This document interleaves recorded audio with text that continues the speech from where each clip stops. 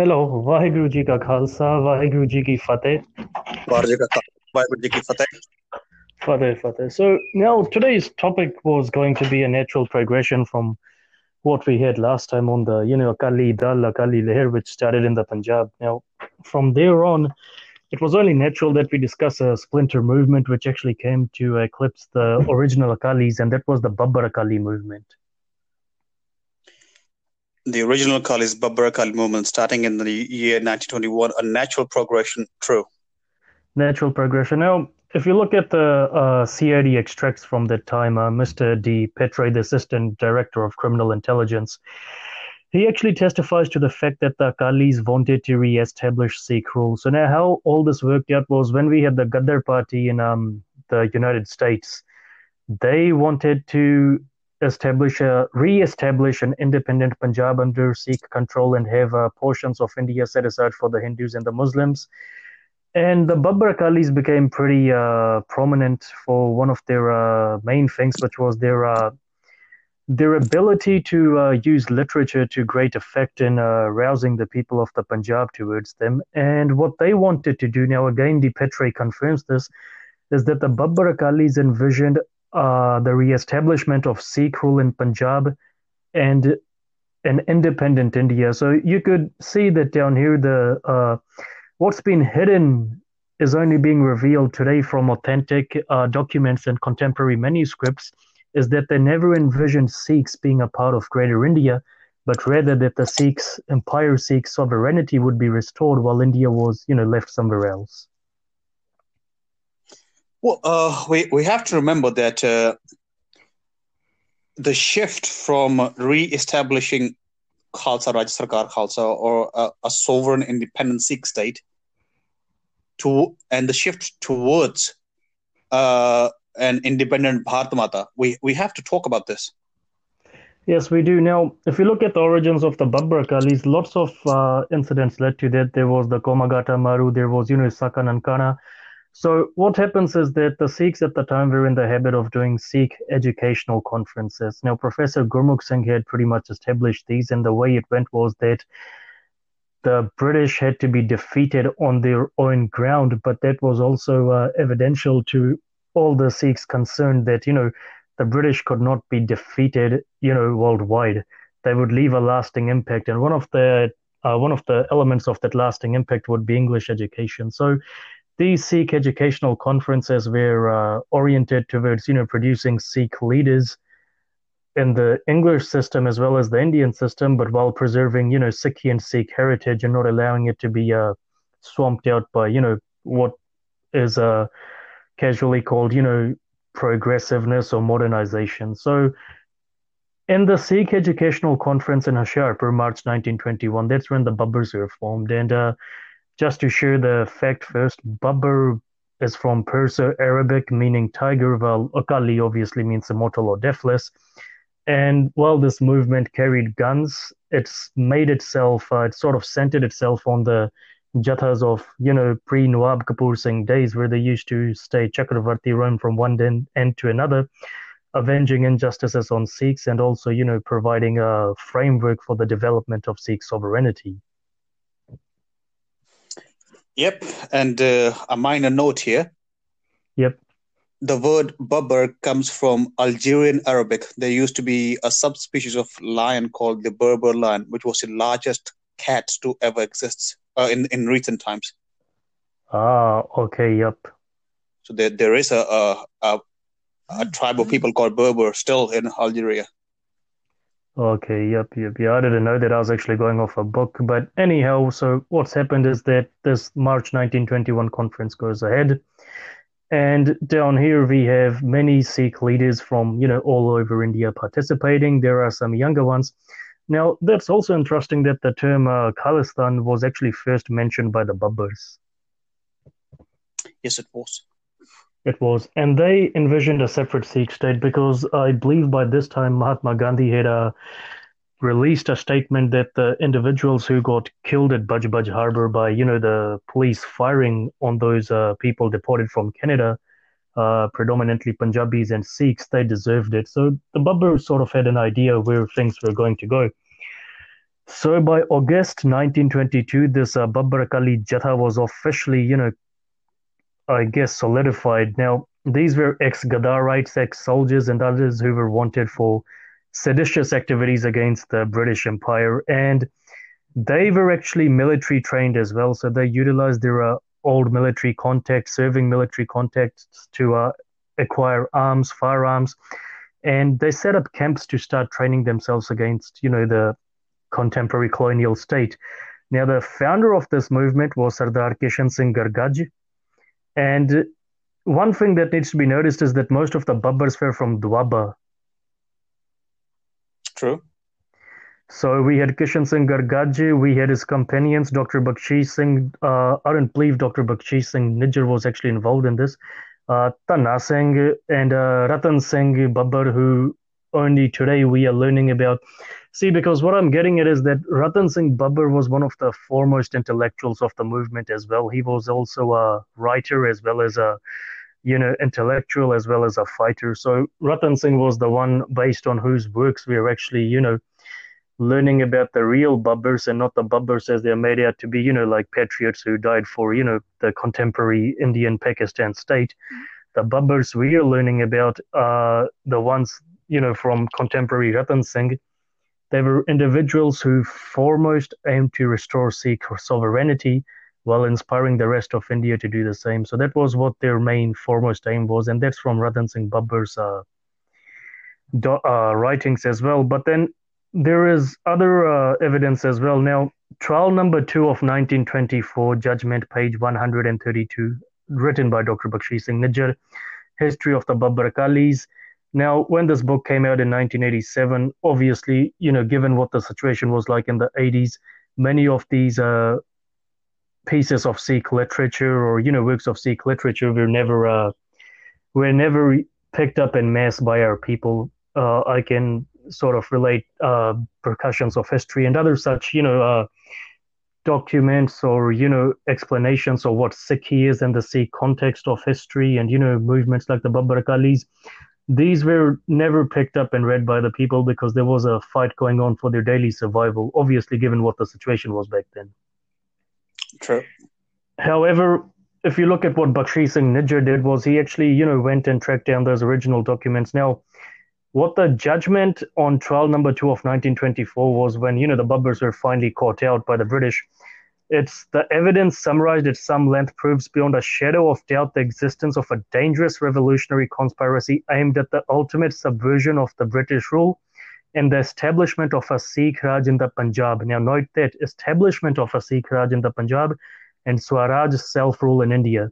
Steady propaganda of this nature would have soon influenced the Sikhs into a belief that their loyalty had been misplaced and that the time had come to set in context the sword against the enemies of the Khalsa and re-established Sikh Raj in the Punjab. So that was, aspect 1 of the judgment, which the judge actually got from interviewing the Babbars. Now, another one was this movement, Babbar Akali, was anti-imperialist and it cherished the dream of Swaraj, self-rule in India, as a reaction to the dismal failure of the peaceful Guru Ka Bagh Morcha and other peaceful Sikh agitations. It emerged as a militant and violent protest against the multi-faced exploitation of Indians by the British government. This movement gave a new base of life to the militant nationalism in the Punjab by proclaiming its abiding faith in the creed of armed revolution. Now, to note that first statement about Sikh Raj in the Punjab and the second one are obviously, if you look at the book in question, they're always together. They're one statement. So you can see that the Babbar's foremost aim was in liberating the Punjab and restoring Khalsa Raj. True, it was a primary aim, and they were not too concerned about what was happening in Bihar or UP or CP or down south. No, they weren't. And their foremost aim, I guess, was that, if we can liberate the Punjab, we can work towards liberating the rest of India. But, the rest of India would have had to move itself to free itself, because if the Sikhs were, fighting to free themselves, then it was all the more important that other communities not rely on them, but do something themselves. Now, the original name of the Babbar Akali movement was Shahadat Dal. And Shahadat Dal really, in, Punjabi terminology, means a collection of martyrs. So you could see that from their first birth, they were aware of what the consequences of the acts they were about to commit would be, but they still accepted it. Yeah, of course it did. And you also have to remember that a lot of them were returning to India from Canada and America, yeah? Yep, there was a lot of racism over there, and I mean, even today, it's you can see it's evident that when someone tells you to go back to your country, you end up thinking, what country? Well, if you're born in America or Canada and somebody tells you to go back, so where do I go back? I can only go back to my hometown. Yep, there's that Just Rain video where they have him coming out, and he's actually playing himself as a racist, and the guy tells him to go back to his country, and he turns around and says, "Oh, I was born here," and the guy says, "Merry Christmas," and runs off. Well, okay. So since they had returned from Canada and America, some of them, well, most of them voluntarily. Yep. It wasn't out of compulsion that we were not allowed to bring our families, or you were not allowed to get married or something, so they had to return or something. No. Yes. There were a lot of these rules. Yep. Yeah. Yep. So they were very aware of what could happen if they fought the English Empire. They knew American history. It was everywhere around them. And they knew what was at risk and what could they lose. Mm-hmm. So there were people who were aware of what was happening in the world, and they saw armed struggle as the best way to re-establish the Khalsa and gain independence. See, one thing I would comment down here is that in the Sikh credo, which the Babbars picked up, now, of course, that Dr. Bakshi Singh Nijjar clarifies that what the British had done was they had neutered Sikhi, so they presented a Sikhi which was basically Santamat type Sikhi, and they remarked that the Babbars were following Khalsa Sikhi, original Sikhi, authentic Sikhi, as envisioned by the Gurus, as envisioned by Guru Nanak Dev. And the Babbars practically picked up, what we can then say was original, authentic Sikhi. Now, it's amazing today, isn't it, that the people who dismiss the Babbars as another movement, as another nationalist movement, are foremost Sikhs, and look at the arguments they make that, their perception of Sikhi was westernized when it wasn't westernized at all. Yeah, sure, you're in foreign nations, and this is what Baba Vasakha Singh of the Gaddar movement clarified, the Gaddar party. Yes, we were in the United States. Yes, we were in Canada. Yes, we were in Europe. Yes, their histories inspired us to some degree, but the foremost principle which convinced us to pick up arms against the British Empire, that was the Sikh principle of dignity. That's essentially what empowered us to do it. I mean, otherwise, if you read history books, how many revolutions do you think really start because people read history books? Nothing happens like that. It's only when you have that conviction, that principle within you to liberate yourself and your people, that's when you start looking at history for examples, for strategies, for tactics, to be able to do what happened then today. But those principles can't be taken from within history itself.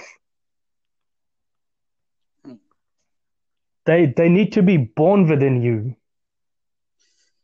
Yep. They need to be born within you, and you got to imbibe them.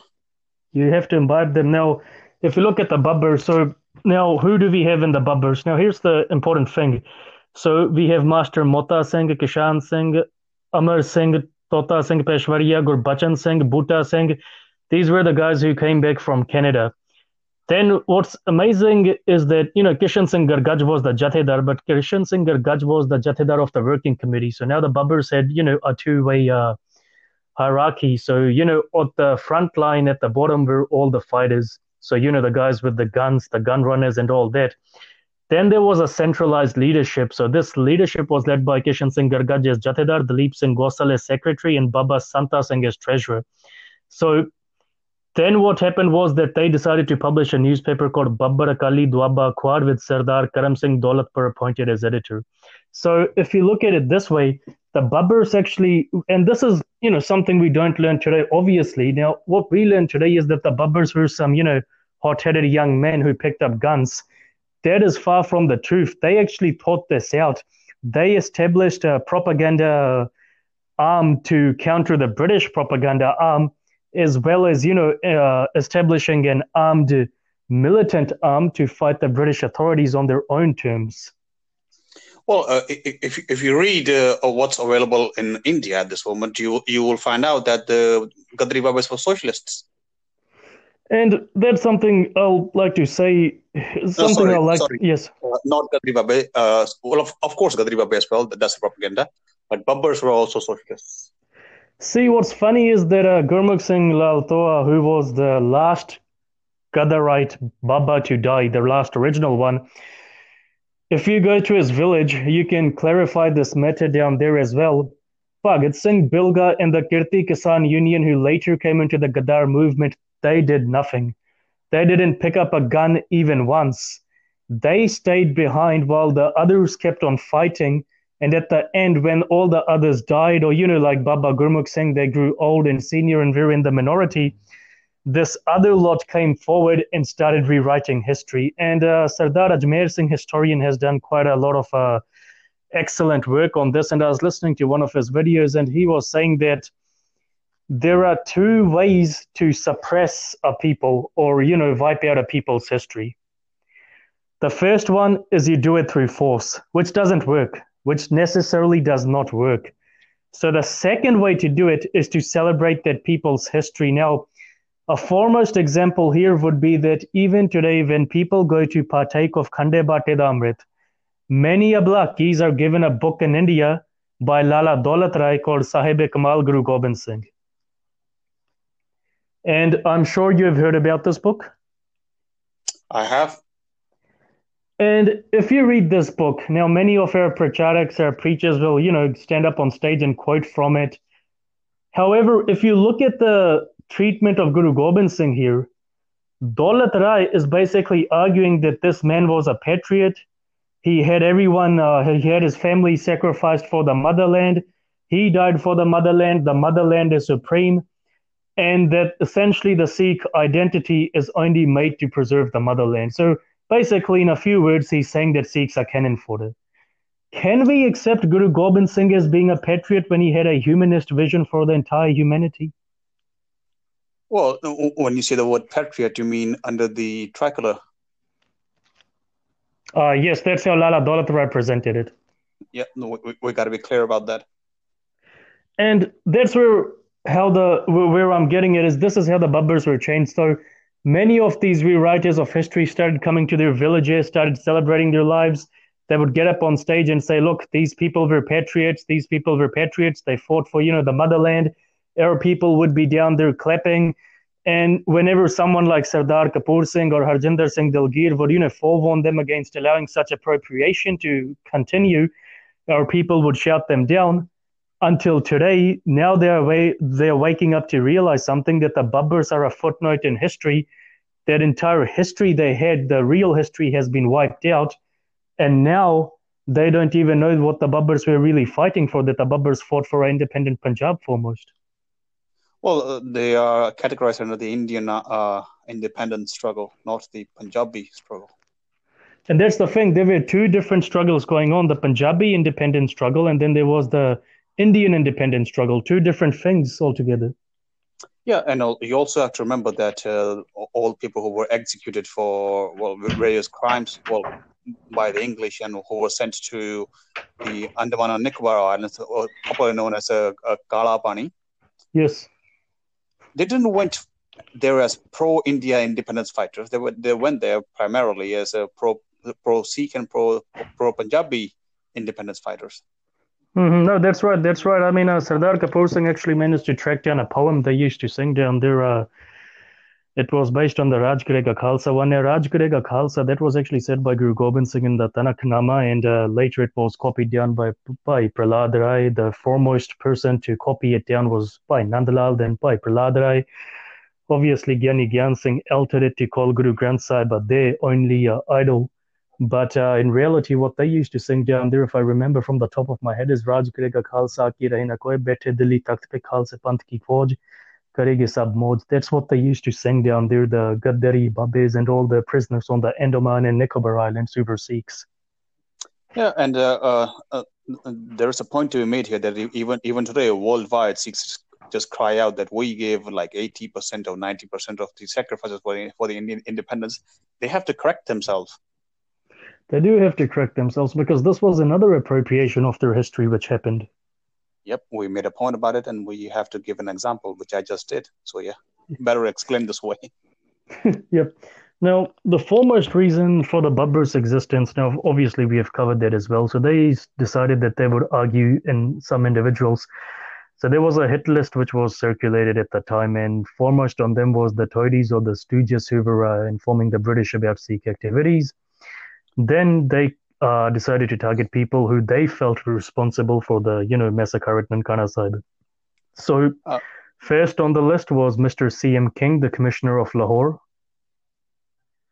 Then came J.W. Baring, the Superintendent of Police, Mahants Devidas and Basantadas, Sundar Singh Majitia, and Kartar Singh Bedi.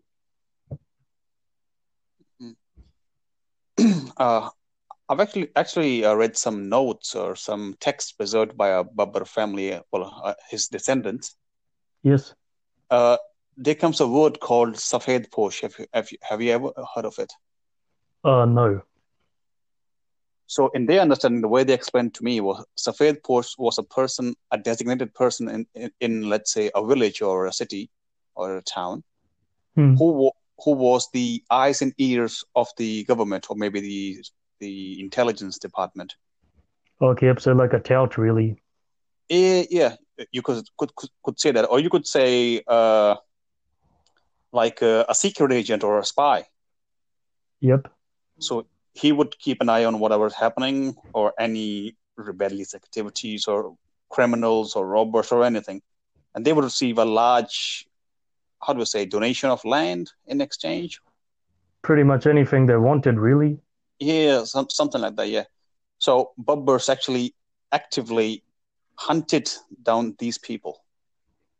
And they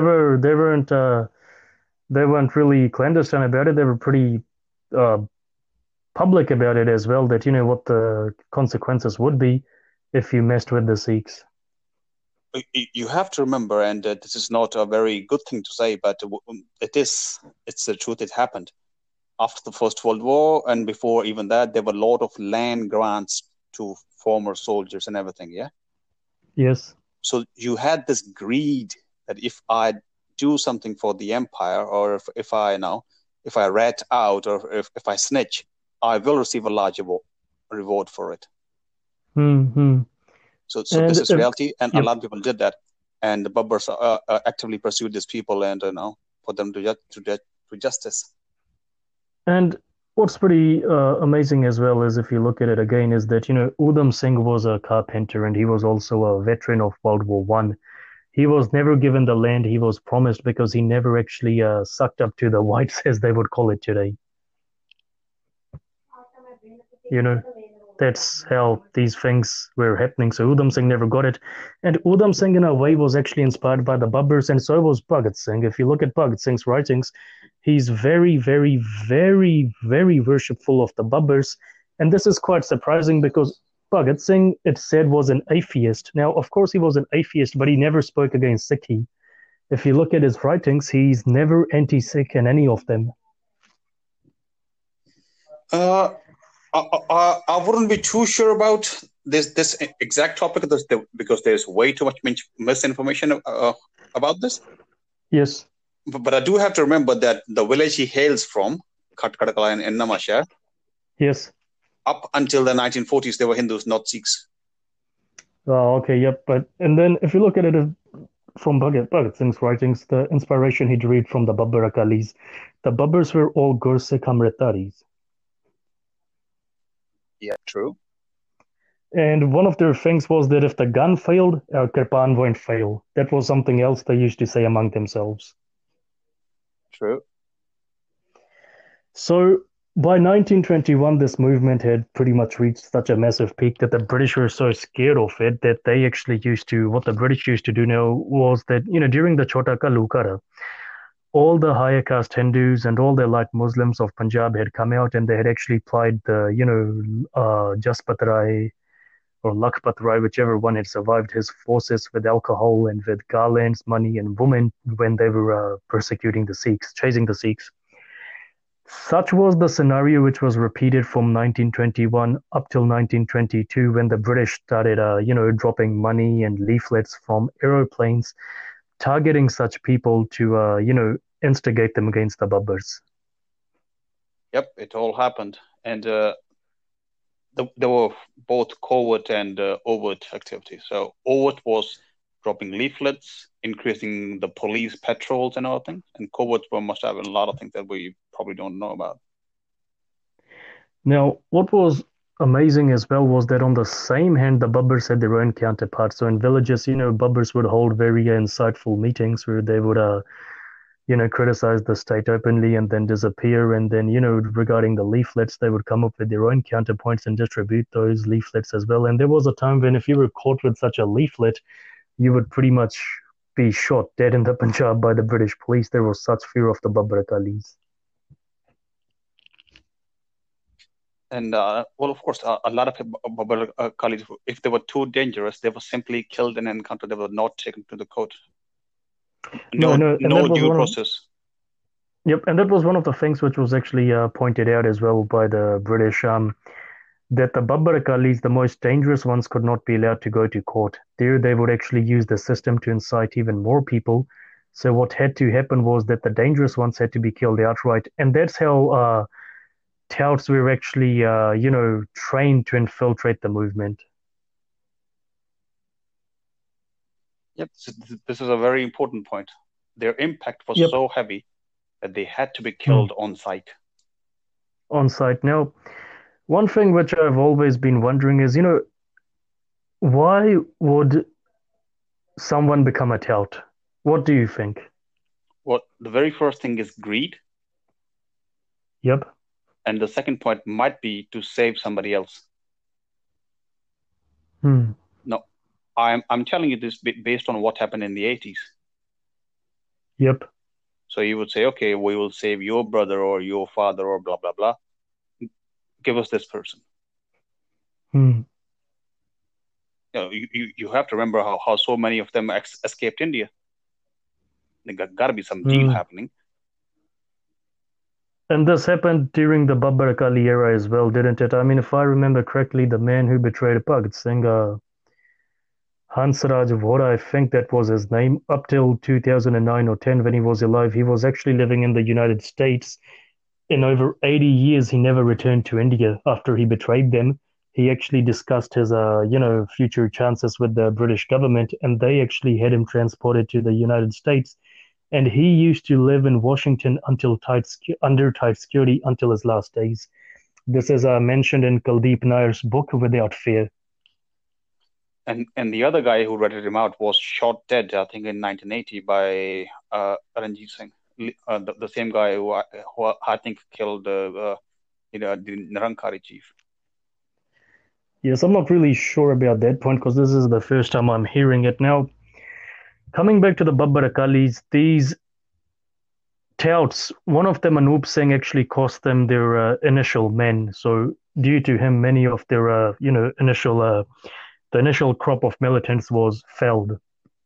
And most often what used to happen was that either the Babbars used to return home or either they used to stop over somewhere in the middle of the night. And many of these Santamat figures were also involved in betraying them. So, the Babbars, for example, some would go to a Gurdwara, their food would be poisoned. They would be, sort of fed or given something in their food and drink, which would, make them go to sleep, and then their weapons would be taken away. So, and one thing which needs to be remembered is that when you were a Babbar Akali, you didn't go to anyone's house just like that for food and drink. No. You went to a trusted individual's house, or otherwise you went hungry and thirsty. And many of these trusted individuals were the ones who started betraying them. Well, this is what happens, with any movement. People turn against you for many reasons. Now, one of the foremost things in my mind is like when I'm writing that book on Sikh history is that, somewhere along the way, eventually, I actually want to discuss these traitors, find out what compelled them to betray, people like this. Now, if you look at the, American Revolution, we have studies on what compelled people to betray the patriots to the, British. But in the Sikh context, whenever we are successful, the traitors are rubbed out from our history, except we need to preserve the traitor's name and their role in history to understand why people betray such movement, especially Sikh-led movements. And if we do, we can always prepare preemptively for the future when or if such a movement arises. Its leaders can study from the past and see how to preserve themselves in the future. Yep, 100% true. And when you make the point that the traitors are about and only the winners are celebrated, that is true. And I'll give you an example. Yes. How many people do actually know about the people who testified against Bhagat Singh and Rajguru and Sukhdev? I don't think many people do. I'll say probably maybe 1 in 10,000. So you just celebrated your quote unquote hero or heroes, and then you totally forgot about the people who worked against them. Yeah. Yes, that's right. Yeah, we have to remember. The people the betrayed, the subverters, all these subversion processes and how it's carried out. It might be just to save your business in the future, but you have to know these things. You do. I mean, one of the things is that, we were discussing this situation with a few other individuals, and they were asking, how can we make the Babbar Akalis relevant today? Now, if you look at something, I recently finished reading a book on, business leadership, leadership in private enterprise. Now, you would think that the figures they would use in that book would be, individuals like Elon Musk or, Jeff Bezos or, people with an entrepreneurial business background. Now, the discussion in that book, those narratives focused on 100 leaders who we can emulate today in the world or, in the private sector. You would be surprised to know that they had figures ranging from people like George Washington to Genghis Khan to Alexander the Great, such diverse personalities. Now, the Sikh mind as such today is that we are stuck in stereotypes.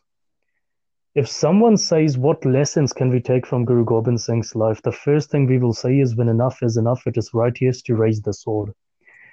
How many Sikhs do you think will turn around and say that, Guru Gobind Singh was a man who let off steam by, compiling, literary works. He was a musician. He learned how to sing. He sang, he wrote, he composed. And who knows, maybe Maharaj was an artist as well. He was a politician. He was an administrator. He was a leader.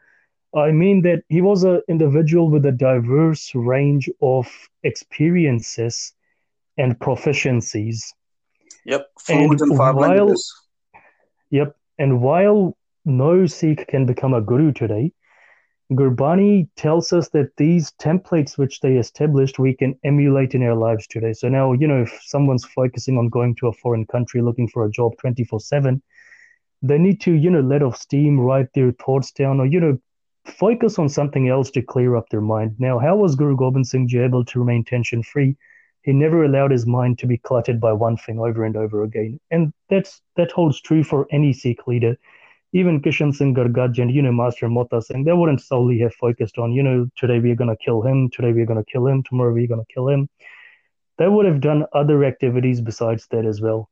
So to make these individuals relevant again, I would say that we need such material which actually influences us, inspires us, instructs us to take the salient lessons from their lives, their habits, and implement them today. Yep. The very first thing is we have to learn leadership skills from them. Yes, that's the thing. Now, if you look at Kishan Singh Gargaj was a Jathedar. He's the one who's came to be, popularly associated with the Babbar Akalis. Except he divided the roles between everyone. There was an action chief, there was, an action committee, there was a committee, identifying targets. And the way the Babbars operated was that, you had one cell. If one cell was wiped out, a surviving member would head to another location and he could establish another cell and so forth. So it was like a Hydra pattern. You really couldn't cut one head off and say it was destroyed. And this structuralism, all this could only come from a very educated and inspired mind. Someone who, yep. An educated and well-informed mind. Someone who had sat down and thought out all the possibilities rather than making an impulsive on-the-spot decision. So it's Now, yep, it's the habit of how do I say in very plain words of doing a cost benefit analysis. pretty much, and it necessarily does not have to, hinge around money. Now, of course, finances were an important part of the Babbar Akali movement, and they had many patrons as well. But another thing which just came into my mind is that today in the military, if two soldiers have a dispute, there's a mechanism for, resolving their issues with each other. There is a mediation service, there is a counseling service. Now, if you look at the Babbars, if the Babbars had any issues between themselves, they would have needed a mechanism to solve those as quickly as possible, because by no means could they go public with them, otherwise the game would be up. True. So, today the Babbar Akalis are stereotyped as these men with guns. Now, of course, we can, keep on relating their history. Everyone knows their history. You can look it up on the net as well. It's the main technicalities which we need to get down to. And that is that they weren't only men with guns, they were men with brains. Well, if you pull a trigger without a brain, then you just sorry, what's the correct word for it? A henchman. A henchman, pretty much a yes man, a henchman. Yeah. And what's so amazing today is that the Babbar Akalis have been, glorified in songs and divas. How many times does, anyone get together, like, the Sangat gets together and the preacher says that, fine, then we know they were brave, they did this, they did that, but has anyone considered what they fought? How they used to think, what their thinking process was?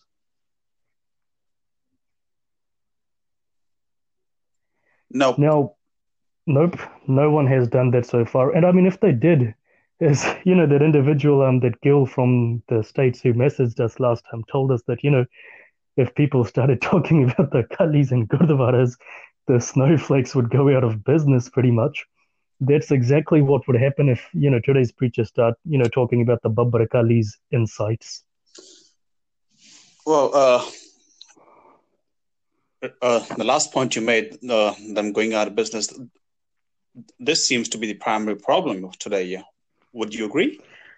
Yeah, I would agree as well. Now, I've only been to one Gurdwara in my life where they have pictures of the Babbar Akalis and books on the Babbar Akalis. Otherwise, there is no mention of the Babbar Akalis, but, all the figures who were associated with the British, but who led them away from, revolution and fighting for their rights towards, more meditative practices. And it actually surprises me that let's say outside India, all the Gurdwaras, even they don't have it. What's stopping them? No, that's the thing. I mean, today we had when the Six Shrouds poster went up, people were asking, who are these men? Yeah, unfortunately, not many people know about them. And okay, it wasn't just the shrouds that these people went through. It's not like you got killed and your bodies were returned to your relatives for a funeral. No, there were disappearances people never found. That's right. That's right. Families never found. Families disappearing. Individuals disappearing, even on suspicion. I mean, my grandfather was telling me that there was a period when in Dwaba and some of these villages, the British actually banned Amrit Sanchars. The Babbars were so successful in enlivening Amrit Sanchars with their movement because the Babbars were hardcore Gursikhs.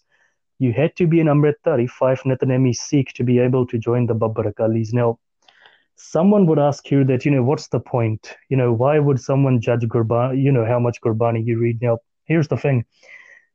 If you wake up every morning, make your bed, do your personal hygienic practices, sit down and do Gurbani, and then go do whatever you want to. If you do this every morning, it indicates you have discipline and resolve. Right? Yeah. And that was the foremost test for the Babbars. They had understood one of the primary purposes beyond Rehat. And anyone who kept Rehat was able to weather the discipline they imposed upon them to make them a Babbar. This is one of the lessons that I had read a long time ago, that people who are not disciplined cannot be trusted. And I never fully understood that.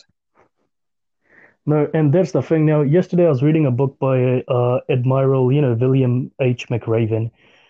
He's retired from the U.S. Navy as a SEAL, and he was actually the commander of the mission which finally netted Saddam Hussein when they attacked Iraq. Now, McRaven describes this, scenario which used to happen with them in SEAL training that, the organizers used to tell them to become sugar cookies. And by sugar cookies, what it meant was that you ran into the, ocean, the surf, and you pretty much rolled around in the sand until the sand was down all your organs, orifices, all over your uniform, eyes. You were basically coated in sand. And this used to happen in the morning, so usually until midnight, you used to stay in that dirty, putrid state. Now, many individuals used to be given the sugar cookie treatment just for the sake of it. So, the instructor would come along and see they could do all the press ups, push ups, everything, and they would say, okay, yep, go become a sugar cookie. Sugar cookie day 1, sugar cookie day 2, sugar cookie day 3. Sometimes you were a sugar cookie for the whole week without having a bath in between.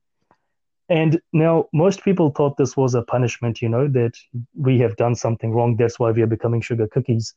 But essentially the thing was that, the instructors could see that you had the basic discipline. They wanted to see whether you could withstand the discipline they imposed upon you if your own personal discipline was strong enough. Yep, and it's largely psychological and less physical at that stage of the training. And that is what, Gurbani calls Simran. Now, Simran and Gurbani is a japa jap. Now, a japa jap means that which you can't jap. So there is the consistency of a jap, but it isn't, with the tongue at all. Guru Nanak tells us that, his Simran can't be done with the tongue. So what that Simran is based on discipline, and Sikhi Simran is discipline. So what usually happens down here is that, if you were a Babbar Akali and you were able to get up in the morning, do your Panch Baniya, tie your turban on very tight, keep your weapons, about you, and accept death and do what your commanders told you to do. No matter what happened, whenever you got the opportunity, you would also clean out your weapon to keep fighting for the next day. Now, imagine an undisciplined force. You don't have clean weapons. I mean, this is what Washington discovered early on in his career. Having an undisciplined force would effectively curtail any advantages you have. Small British platoons used to be able to beat up his battalions because his battalions were so undisciplined. Yep, true. And you also have to remember the Washington's raid on the Christmas night, crossing the Delaware. Mm-hmm. All the mercenaries were not disciplined and they were blind drunk. Washington just came in, captured them, and captured all the supplies, and he went back victorious. Pretty much. And if you look at Sherman during the Civil War, this was something Sherman actually did. His army was usually outnumbered maybe by 10-1 or even 20-1 at times. But when he actually went into the South, he had such a strong, disciplined force with him that, the Southerners were just surprised, just, petrified at the distances he was able to cover because, he was able to lead his men, but the men were leadable because they had that strong discipline. Now, Sherman is mentioned in that book I was telling you about as well, his consistency, his grit, his determination. The same lessons can be found in great men throughout history, like Sardar Kishan Singh, Gargaj Master Mota Singh. All these lessons we can apply in our lives today to become leaders. But I think the main thing down here is that the leadership the Babbars did was a true leadership. They were, willing to sacrifice everything they had for the greater good. We know that if we get to that stage, would we be able to do that? Probably not. And we chicken out. We become cowards rather than, admitting that we are cowards and working to perfect ourselves.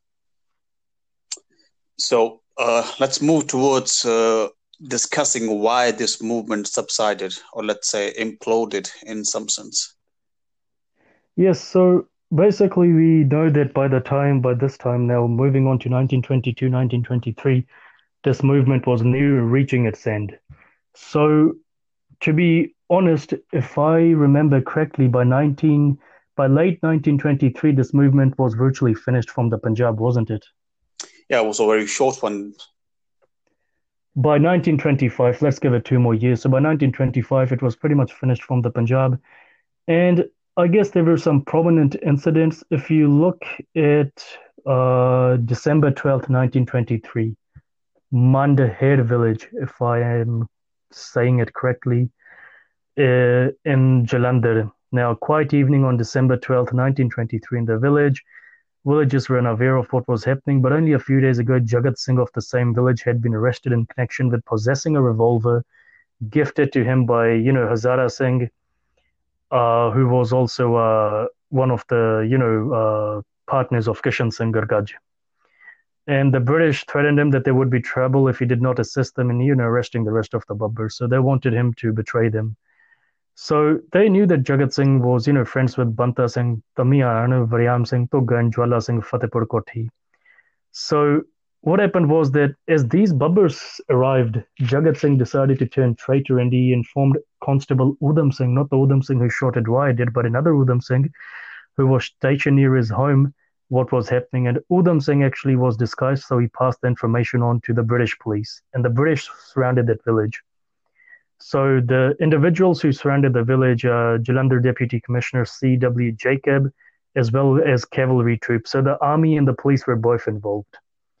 Now, for the Babbar Akalis, what happened was that, they were surrounded. So 3 Babbar Akalis, they were surrounded on all sides.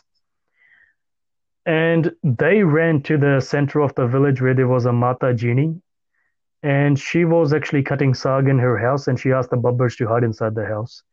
And the Babbars told her that, look, we just want to, get on top of your house. We are going to fight the enemy, or otherwise, what will happen is that you guys will be wiped out if you hide. And I believe that by now they probably had over 1,000, armed personnel surrounding the village. So what happened was that the DC shouted to the Babbars, drop your weapons, surrender, and we will pardon your lives if you betray the others. And this lot told them, the trio told them that no, we won't. So the encounter started, British had machine guns and the Babbars just had pocket pistols. They even set the Chubara on fire, but the Babbars just kept on fighting. And then, as the Chubara became a flame, Banta Singh ran out and so did the others. And, they got hit by bullets. They were burnt. And, as Banta Singh was down on the ground,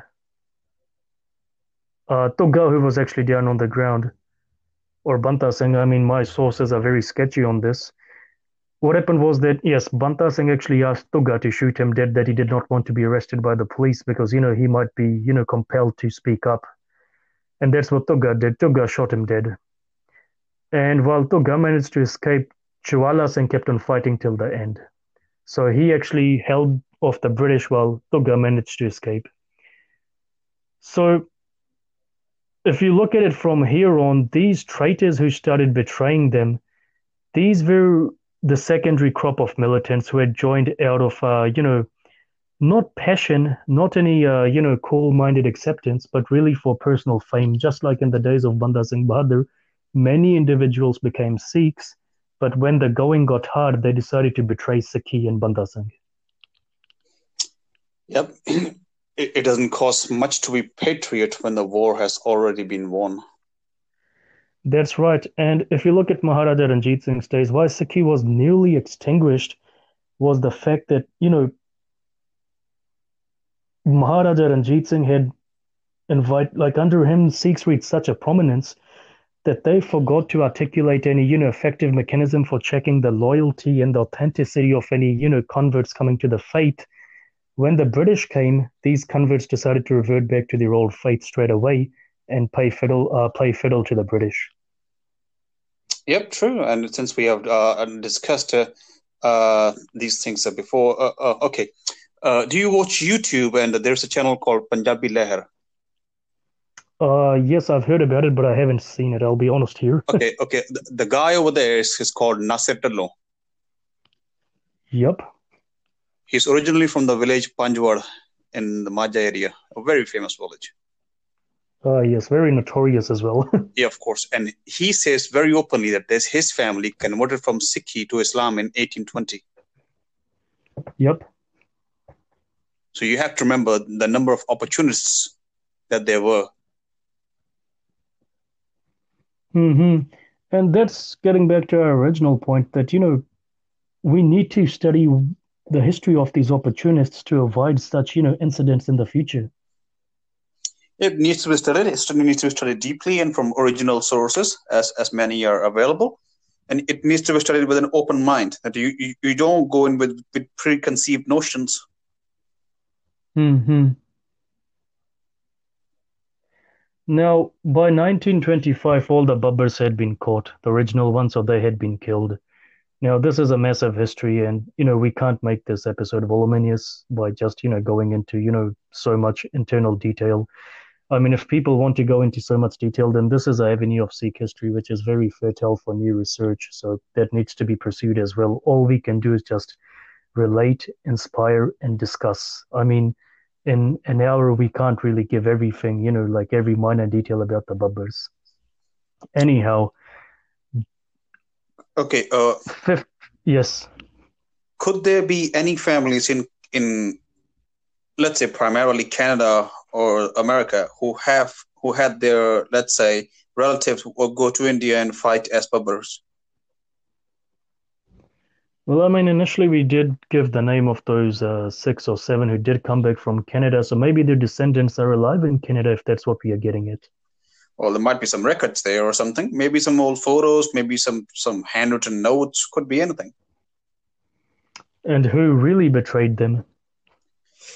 Well, that might be hard to track down because when they moved to India, when they did what they did, and the treason happened here, so they did not have the opportunity to return back to Canada or America and to write down what happened. There might be a few examples, we don't know. Yep. So that is an avenue of research which is worth pursuing. Now, on the issue of Bhagat Singh, now, when he was Comrade Bhagat Singh, a Punjabi youth, he actually wrote this anonymously as a Punjabi youth, and he had this published in Pratap Hindi Weekly on 15th March 1926. Now, he was recounting what happened on 27th February 1926. Kishan Singh Gargaj, Santa Singh, Dalip Singh, Nand Singh, Karam Singh, and Taram Singh. 6 Babbars. They were hanged in Lahore. 6 shrouds for 6 Babbars. Now, what had happened was that for the past 2 years, a trial had been running in the courts. They had, shown it great indifference. Kishan Singh Gargaj was on, record saying that we will ask for nothing from the British who suppress us and who only, give us the candy of progression to show to the world that they're some glorious angelic beings when in reality they're the worst of tyrants. And what's amazing is that when the judge gave his verdict, he only gave the verdict for 5 to be hanged. Countless others, numbering in maybe hundreds or 200s, they were, given life imprisonment or exiled to the Andaman and Nicobar Islands. Now, the life imprisonment ones who were in India, they were, eventually released or, they fought for their release. The ones exiled overseas, they never saw the light of the sun again. They died down there, they were buried down there or cremated down there, whatever the authorities did with their remains. Now, when the verdict was given for 5 to be hanged, one of the men who was finally let go, who was, identified as being part of the core Babbar nucleus, I can't remember whether that was Karam Singh or Taram Singh, he lodged an appeal. Now, here's the thing about this appeal. When the Board of Appeals, read his appeal, his statement, they called him in front of them. Now, this is also a good lesson for the listeners. Sukha Singh and Matab Singh, when they went to slay Masa Rangar, there were many ups and downs, but they never left each other's side. The Sahibjadas never left each other's side. Bota Singh and Garja Singh never left each other's side. And we have examples from our recent history as well, that when there was a duo, 2 individuals or more, many did not leave each other's sides, even if they had the option to. And this appeal was that, if the other 5 are being hanged, I want to be hanged with them. Can you imagine the spirit, the josh, the passion, the sikhi which that individual would have had to say that? So he chose not to live. He chose not to live. Yeah. That's a massive sacrifice that I'm not too sure that even I can make when I'm just a normal individual. Now, imagine what would have gone through, the British government's mind at the time, that, if these individuals are like this, that we hand them the keys, we open the doors and tell them, look, there's the bright sunlight, off you go, out you go, forget about this, stage of your life, forget about those five inside, and you still turn around and say this, then, they would have taught something. They would have taught that all this started from one man 200 to 300 years ago called Nanak. From Nanak, it went to Angad, Amardas, Ramdas, Arjan, Hargobind, Harai, Harkishan, Tegh Bahadur, and Gobind Singh. Imagine how dangerous those men must be. Somehow or the other, we need to continue suppressing Sikhi, if not openly, then very secretively, because we can't have men like this rise in the future as well. Because these men were going to serve as an inspiration for a future rebellion. For a future rebellion, for a future restoration of the Khalsa Raj. Now, imagine if such honesty is in government today, such dedication, such honesty are in the corporate sector today. I mean, imagine if these six had been at the head of the corporate sector in, around 2008. Would we have had the financial crisis which actually came out of, many of these massive companies just lying and making up figures? Well, they always do that, and sometimes things get out of hand. And that's why, Sikhi is called, Khandiyotaki Valoniki. Now, that Shabad of Guru Amar Das could be dismissed as being a meditative Shabad, but reality is that the Babbars actually showed what he was saying. They gave a practical example. So they walked on a path finer than the hair, sharper than the blade. And look at the conviction that on 27th February 1926, that appeal was accepted and six were decided to be hanged. And while Holi was being celebrated outside, all six were hanged inside, and that was the end of the Babbar Akalis. They left a mark on history, and they chose to go with their heads held high.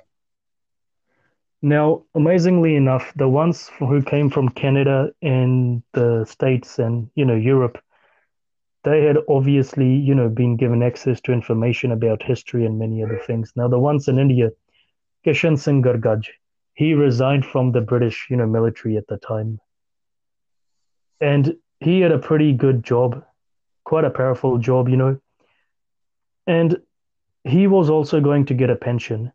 Master Mota Singh also, resigned from his post as well, as a government instructor, that he can't instruct, kids in accepting tyranny.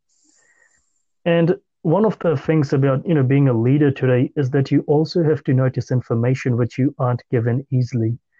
Look at, Master Mota Singh and, Kishan Singh Gargaj. Now, Kishan Singh Gargaj would have been told that, any revolutionary he would have fought in the past, these people are evil, you need to bring them down. But it takes a very special type of soldier to sit down and consider the orders and ask himself, am I being a henchman or am I being my own man?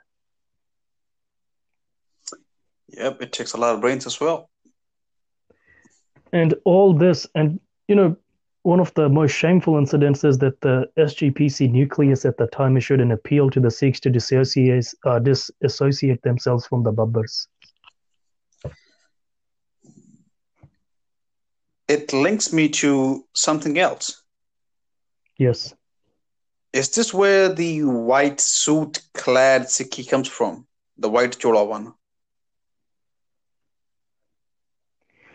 Well, we discussed the Mehtab Singh Nirmala issue, and I guess this wasn't something which happened overnight. This would have been something which happened, over a lengthy period of time.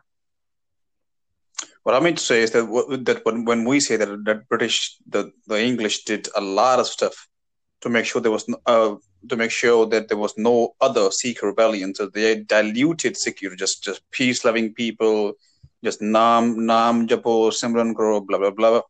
The revolutionary spirit was totally removed. The revolutionary spirit was totally removed, and this was actually solidified by the fact that they mistranslated Gurbani. Now, Babbar Vani was misstated as being Babbar Vani. That does not mention Babbar even once in its Shabads. What it's really saying is that after seeing all this carnage and slaughter of humanity, oh my mind, it's addressed to the human mind. Don't you feel ashamed of yourself sitting here silent when you should be raising a voice? But look at how it's changed to say that, Guru Nanak is saying to God that, oh my God, don't you feel ashamed that people are being killed and you're doing nothing? Man, yep. Mistranslations are everywhere. And I guess to restore the Babbar spirit, the Babbar Akali spirit, one needs to start reading Gurbani as they would have done it and seeing it as they would have seen it. They didn't read it just for the sake of it or to get divine blessings. They were the people who actually, did their Nitnem in the morning, read their Kirtan Swela in the morning, because they knew that night might never come for them. We could say that they didn't just read and understood Gurbani, they lived Gurbani. They lived Gurbani. Now, Guru Arjan has this Shabad, this particular Shabad that, what he says is that I talk about fearlessness, I imbibe fearlessness. That's my Shabad. So, Kishan Singh Gargaj and the others, they essentially did what we can say was that if they talk the talk, they walk the walk. Talk to talk and walk to walk, yeah. And unfortunately, today, the Sikh leadership we have today, in any aspect of Sikh life, whether it's in the Gurdwara, whether it's at home, or whether it's in educational circles, wherever they are, they do not have the spirit. To bring the spirit back, we need to make the Babbars relevant to, our everyday lives. Now, Babbars were fearless. How can we become fearless? Now, this doesn't mean that we pick up guns and kirpans and go on a, sanguinary war march, bringing hell to whoever we consider to be the enemy. First thing we can do is by, we can start off by telling the truth, by being truthful. That, if I work in a company where the employee is lying to the boss, I'm going to tell the truth. Or if I'm working in a company where my morals are being stressed, then yes, I'm not going to work in that company anymore. It's about being your own man. Now, society never told the Babbars to pick up guns and go against the British. They did it themselves, independently. Yep. And what a crying shame today that, Sikhs are, if today's Sikhs are, actually banned by society. That's what I'm getting at, parental conventions, societal conventions. I mean, everything from birth to death is, decided by a convention which is against Gurbani. Gurbani tells you to develop your own conventions, be your own men. But surprisingly enough, we don't have that in the Sikhs today. Now, if someone wants to take any pertinent lessons from the Babbar Akalis, do not only read about them, but also consider the small technicalities which made them what they were, who they were. We could say that their sacrifice or their life and death, what happened in the end, was the end result. The build-up to that is what we need to study. The build-up is that. And then, only then we can, acquire the fruits of their martyrdom. Yep, I agree with you there. All right, thank you for joining us. Until next week, Waheguru Ji Ka Khalsa, Waheguru